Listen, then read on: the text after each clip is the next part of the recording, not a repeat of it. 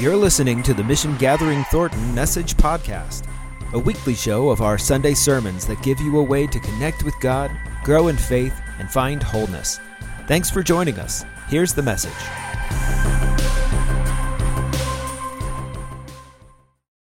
Hello and good morning. Welcome to Mission Gathering Christian Church.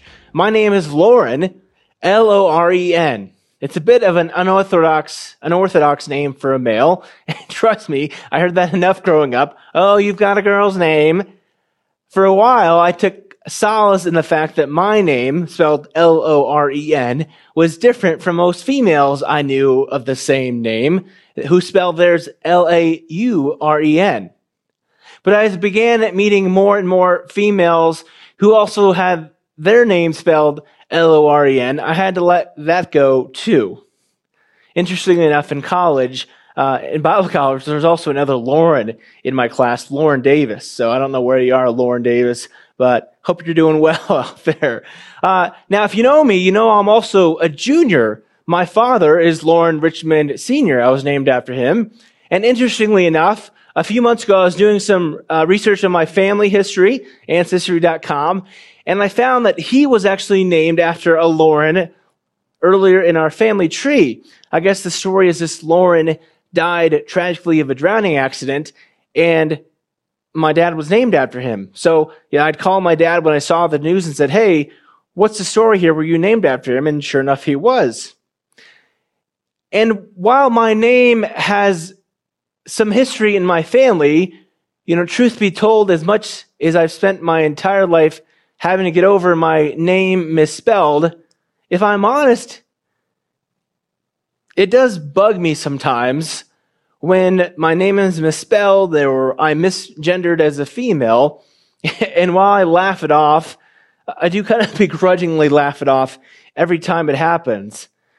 And I was thinking about this the other day, that as much as it bothers me, I can only imagine how much it bothers our trans friends, who I can't imagine how much it frustrates them to have to be misgendered or called by the wrong name. Now, again, I certainly can't speak for trans people, but for me at least, people mindlessly misspelling my name or misgendering me touches on something deeper within me, kind of this fear of not being seen for who I am. Now, if you know me, you know I'm not someone who likes to be an attention seeker. I am far more introverted than I am extroverted, and I'm very comfortable just kind of sitting over in the corner, off in the shadows, mind you. But even then, I've come to realize that being seen, being recognized, is more important than I really initially expected, than I thought of myself.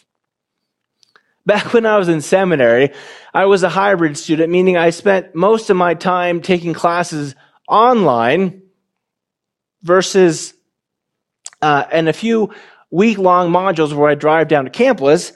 But doing education this way meant I didn't get to interact a lot with the seminary professors or staff.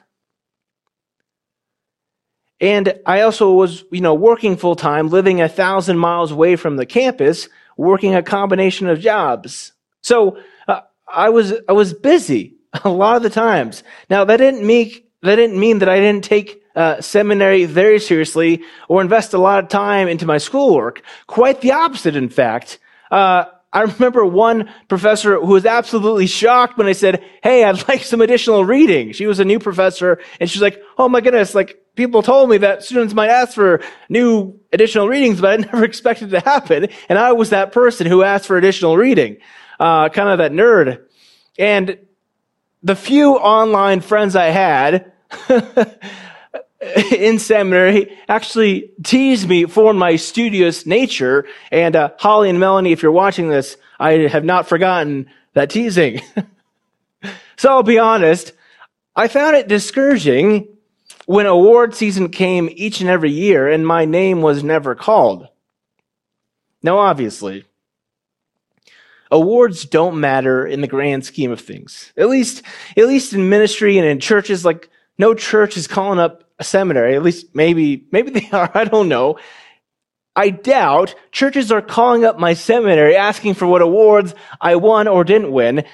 And conversely, I don't think they're calling up seminaries asking to hire people based on what awards they did or did not win. Church members, I don't think people in church care about what awards I won or didn't win in my education. But for me, at least, it kind of hit at a deeper fear. This fear of not being seen. And I think that's a fear that many, if not most of us, can relate to. I think deep down, everybody wants to be seen, to be known, to be appreciated. And when we're not seen and we're not noticed or not appreciated, it makes life just seem more alienating and isolating. I think that's what makes our current time and situation so hard. If you're like me, these past few weeks, you've been trying to apply for loans or apply for unemployment, get benefits, get tested, or just maintain your work requirements. And it's very easy to feel like you're simply a small and insignificant number that doesn't really matter in the grand scheme of things.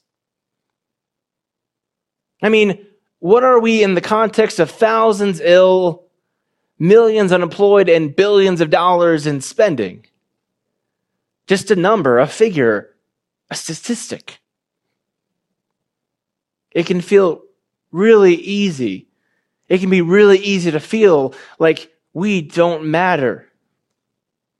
And that's a really terrifying place to be. No one looking after you, recognizing you, seeing you.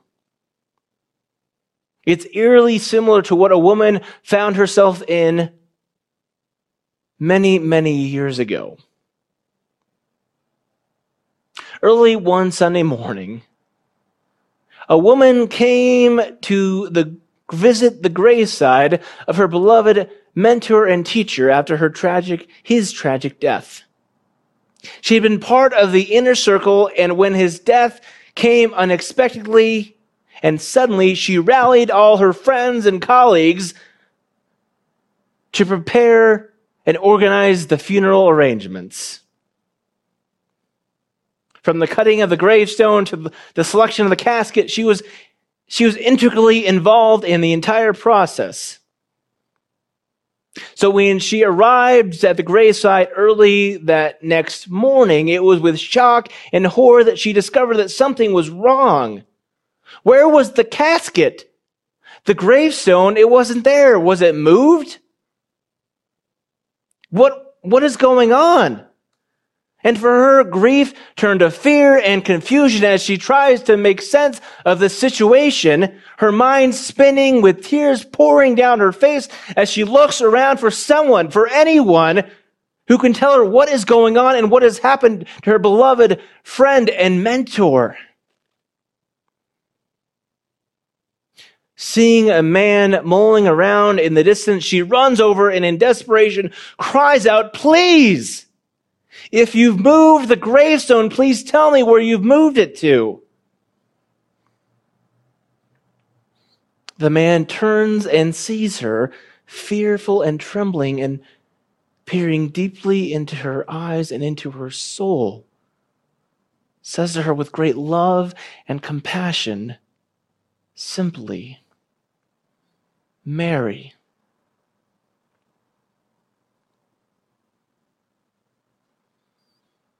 Perhaps you recognize that story.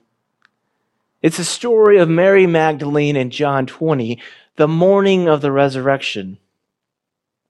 Mary, seeking to come care for the dead body of Jesus, is horrified to discover that the body is missing. And desperately seeking an explanation, the person she runs to for help is Jesus himself. But she doesn't recognize it. I mean, there's a sermon right there. But I'll leave that for another week. Let's go ahead and read the original story. I have my Bible here in John chapter 20. We read in the text the story of Mary Magdalene. Starting in verse 11. But Mary stood weeping outside the tomb. As she wept, she bent over to look into the tomb, and she saw two angels in white sitting where the body of Jesus had been lying, one at the head and the other at the feet. They said to her, "Woman, why are you weeping?" She said to them, "They have moved, they have taken away my Lord, and do not know where they have taken him." When she said this, she turned around and saw Jesus standing there, but she did not know that it was Jesus. Jesus said to her, "Woman, why are you weeping? Whom are you looking for?" Supposing him to be the gardener, she said to him, "Sir, if you have carried him away, tell me where you have laid him, and I will take him away." Jesus said to her, "Mary." She turned and said to him in Hebrew, "Rabboni," which means teacher. To me, as I read this story, I can't get past the fact that Jesus simply called her by name. Mary. I mean, that's all he said. Mary. Yet despite her fear, her confusion, her grief, despite that, somehow being called by name by someone who loved and cared for her was enough. There's something very powerful about being called by our name, of being seen, of being recognized, of being valued for who we are, no more and no less. I think deep down, this is all what we really want. Beyond the accolades, the awards, the recognition, we just want to be seen and recognized and loved for who we really are. And to me, at least, that's what makes times like these so very hard. Like if you're like me, you're so busy taking care of you, I'm so busy taking care of me, I don't really have time to see you, you don't really have time to see me. And again, I'm not trying to cast blame. I think I'm just speaking reality, right? And when we combine these in the broader socioeconomic context, the turmoil taking place right now in our nation, we can begin to feel really, really alone. This morning, I want you to know that God sees you and I see you. You're more than just another face in the crowd. In fact, Jesus said that God loves you and cares about you so much that the very hairs on your head are numbered. In Luke 12:7, Jesus says the very hairs of our head are numbered by God. Think about that for a moment. And no, I don't know if God has a spreadsheet or a template or a checklist or some master file keeping track of every single hair on our heads. Right? And if it's, the joke is for me, it's not as hard as some of y'all's. I have less hair. But rather, the point is that God is so invested in you and in me that God knows when we've lost a hair. That's how invested God is in your life and my life. God wants you to know that God sees you and God loves you and you're not alone.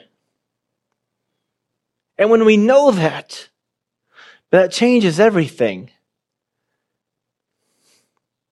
Look, early that Easter morning, when Mary encountered the resurrected Jesus, nothing tangible had really changed. Her beloved Jesus had just been killed. His murderers were still on the loose, and her friends were very likely still in danger themselves.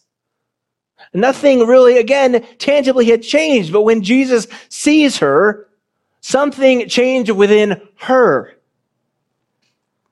Mary Magdalene experienced a transformation of faith, I believe, not because of an empty tomb, not because of what the angels had said, not even because she saw the risen Jesus, Rather, I think the moment of her transformation happened when Jesus called her by name and she heard his voice.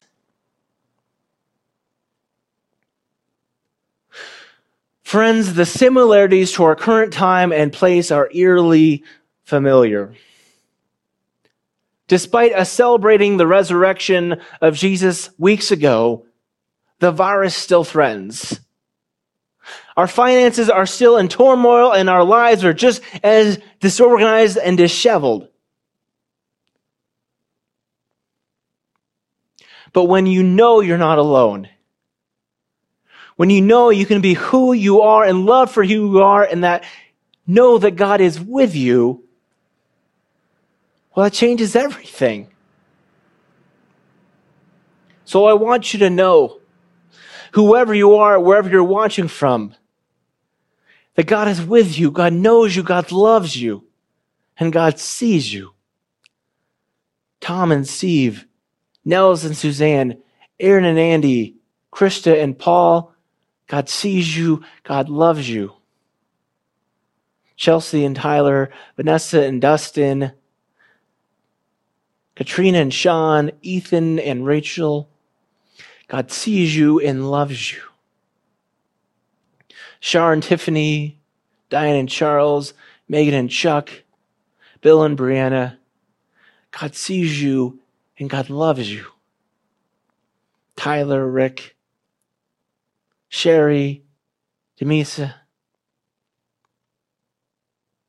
John, God sees you, God loves you.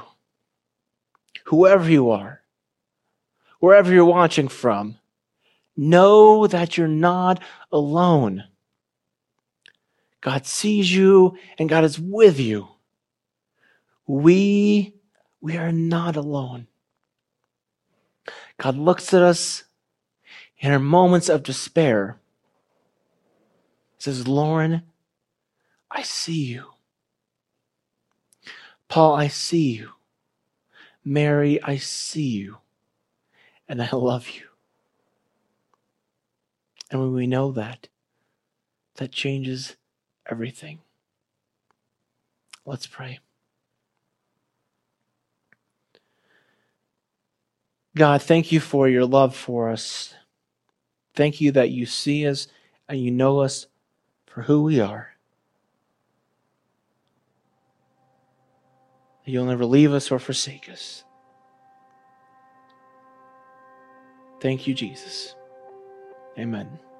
Thank you for listening to the Mission Gathering Thornton Message Podcast. You can watch our weekly services on Facebook Live every Sunday at 10:30 a.m.